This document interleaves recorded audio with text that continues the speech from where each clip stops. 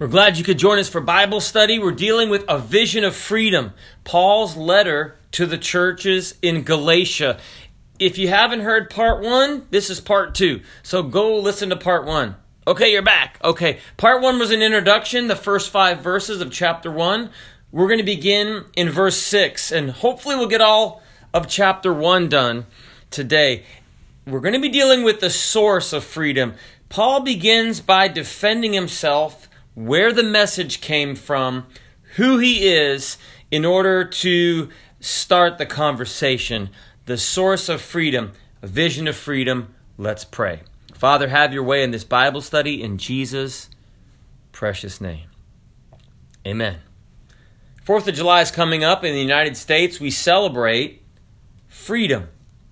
So a nursery school teacher was teaching some kids about this, and she wanted to bring up patriotism. So she said, we live in a great country, and one of the things we should be happy about is in this country, she said, we are all free. And at that point, this little boy stood up, put his hands on his hips, and walked all the way to the front of the class. And he looked at that teacher and he said, I'm not free. And then he held up his fingers and he said, I'm for. Someone said the date of a prisoner's freedom should be called a period. And someone said, well, why? Well, it's because it's the end of their sentence. The Bible said, if the Son therefore shall make you free, you shall be free indeed, for sin shall not have dominion over you. Let's look at Galatians chapter 1 and verse 6 and deal with the source. Where does the freedom come from? So Paul begins to speak to these people in Galatia. And he said in verse 6, I marvel that ye are so soon removed from him that called you into the grace of Christ unto another gospel. Now, if you're a parent like I am, you can raise your kids for years and years, teach them and love them, just as Paul did with all these churches in Galatia. And then as soon as Paul left, some folks came in and tore down all the stuff that he had done. And you know that if you let your kids run with the wrong crowd, it won't take years, and it won't take months, and it won't take weeks. It can just be a few days. And they'll be doing things that you did not teach them, and you did not model before them, and it can tear down a lot of the good. So there were some teachers that came in and shared that what you needed to do was have the grace of Jesus plus the works of the law, which doesn't make any sense. Christ didn't half build salvation to let Moses and the law finish it. They were removed, the Bible says, from the grace of Christ and into another gospel. And then verse 7 it says, which is not another, but there be some that trouble you and would pervert the gospel of Christ. You know, if crime fighters fight crime and firefighters fight fire, what do freedom fighters fight? Now, we don't know how many churches there were in Galatia. It was a big province. But they had a common enemy, didn't they? These freedom fighters. Well, literally, they fought freedom, not for it, but against it. They were the teachers that came and that said you had to keep the law of Moses to be right with God. It wasn't Jesus, but Jesus plus this. The gospel message is not a message so much of improvement, but of deliverance. Jesus came not so much to make bad men good men, but dead men, live men. Like he called Lazarus out of the grave. Lazarus, come forth.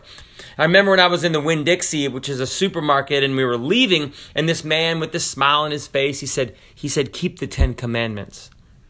And I began to talk to him a little bit. You know, if we had to if keeping the 10 Commandments was all there was to it, why did Jesus have to come and die on a cross? I don't frustrate the grace of God. If the works of the law make us right, then Jesus is dead in vain. But Jesus didn't die in vain. The cross is enough. Now, if I'm drowning in the water, think about this. If you're drowning and someone throws a book at you about keeping the 10 Commandments and said, just do this and you'll be okay. Don't throw me a book or teach me something from a helo, right? Throw me a rope. That's what I need if I'm drowning. And that's why Jesus came to save us, not just to teach us, but to deliver from sin. And the gospel of Christ isn't just the beginning or the ABCs, but it's the A to Z. The gospel is the completion, the power of Jesus Christ. Jesus said in Revelation, I am the Alpha and Omega, which is the first and last letter of the Greek alphabet. He said, I'm the A to the Z. I'm beginning and I'm the end. He said, I'm the first and I'm the last. You know, there was a preacher, I believe it was Spurgeon, and his grandfather was also a preacher. And I believe this is attributed to his grandfather. He said to his grandson, you may preach the gospel better, but you cannot preach a better gospel. You know that you can either have Christ or the law of Moses, but you can't have both.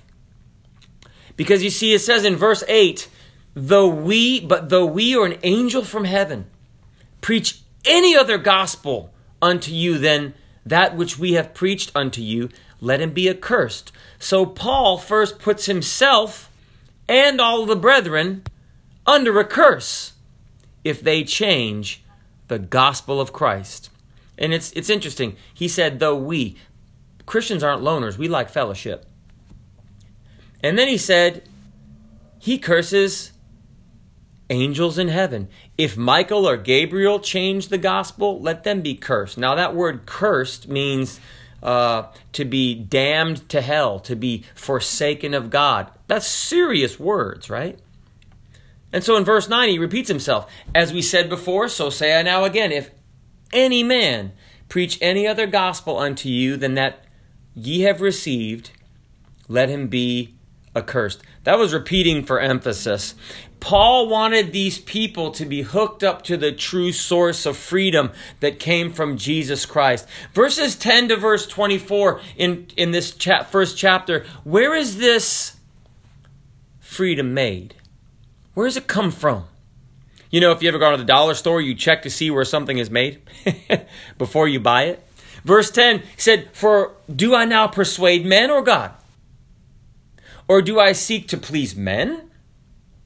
For if I yet please men, I should not be the servant of Christ.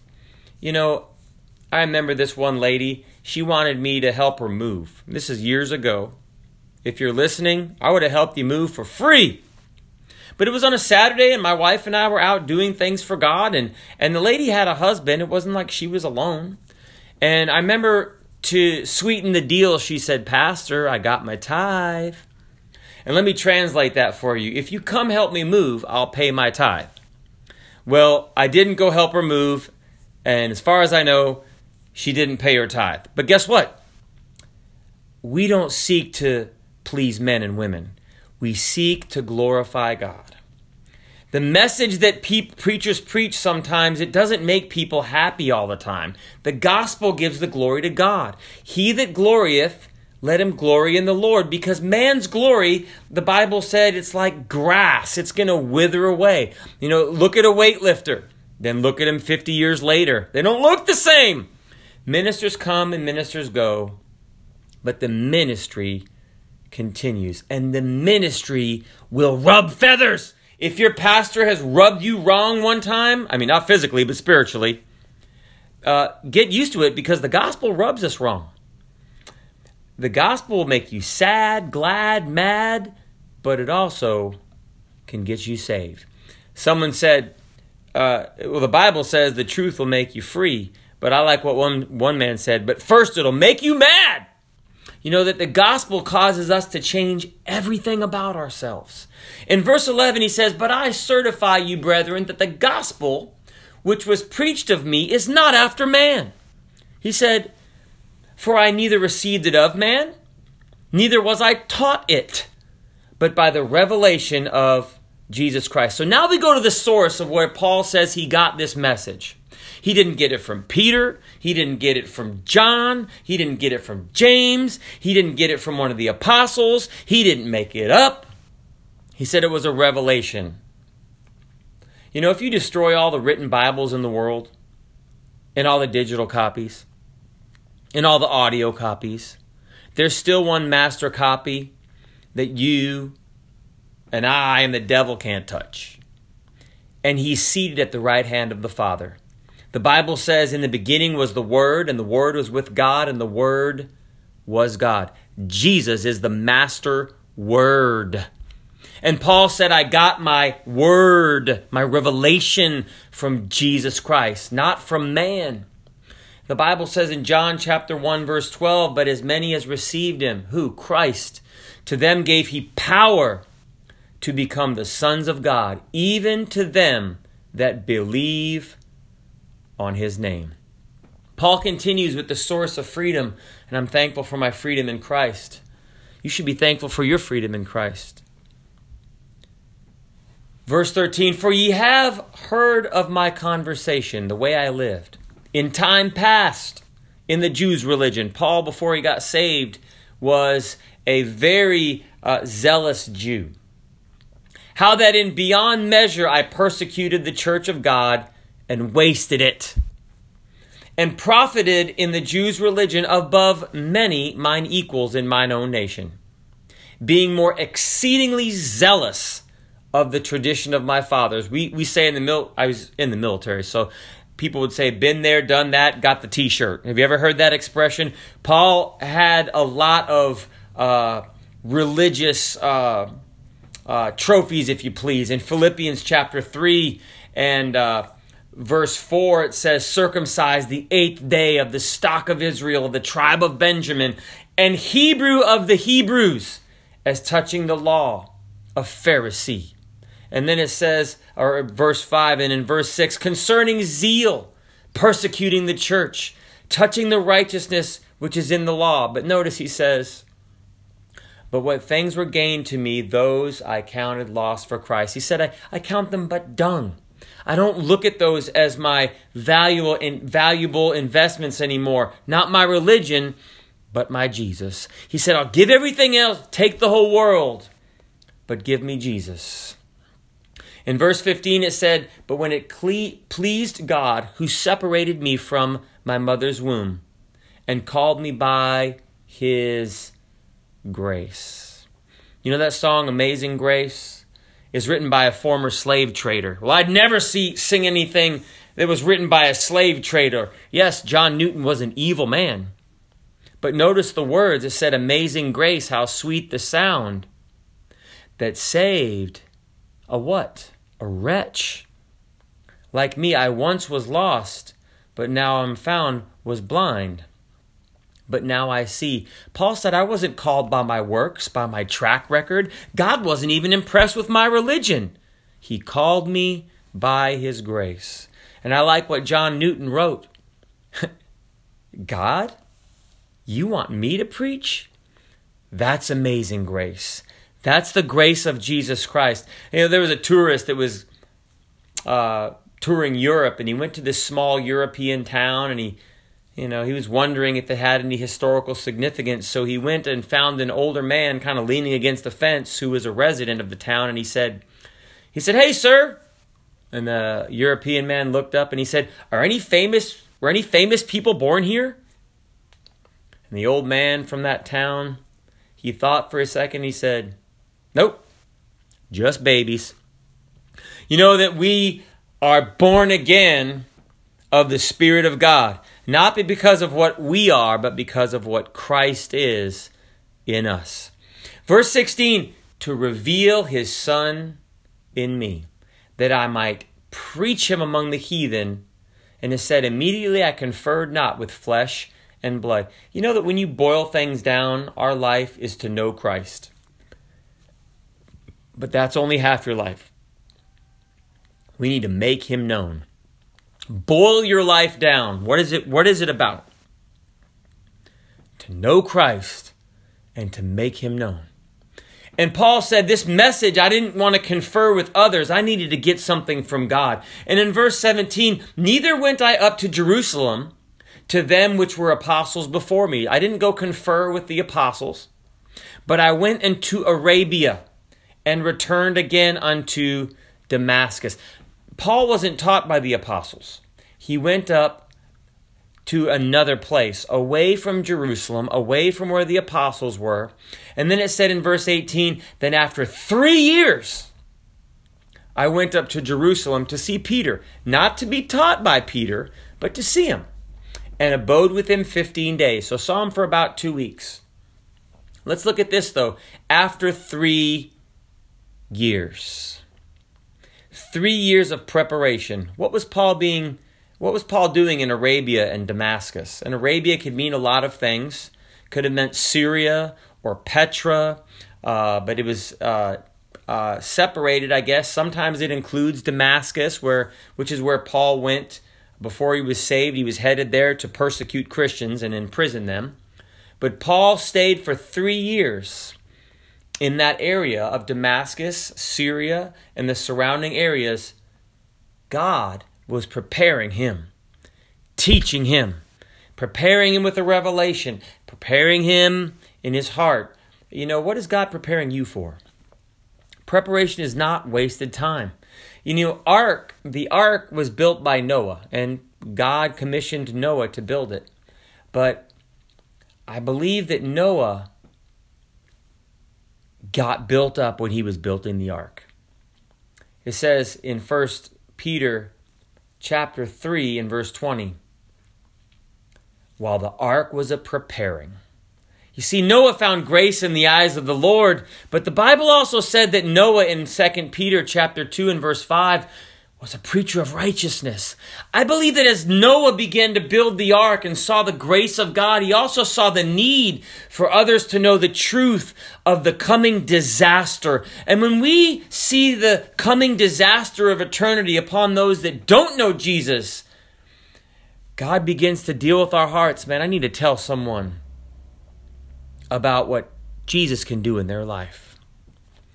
If you look at just a quick look at Moses' life. Moses was 120 years on this earth. The first 40 years he was in Egypt, learning all the mighty words and deeds of the Egyptians. The second 40 years he was in the desert. And the third 40 years he spent leading Israel, dying at 120. You can just put his life into thirds. Well, a third of his life was spent in the desert. What was God doing? God was preparing Moses. You know that God spends time preparing us. Let God spend some time preparing you.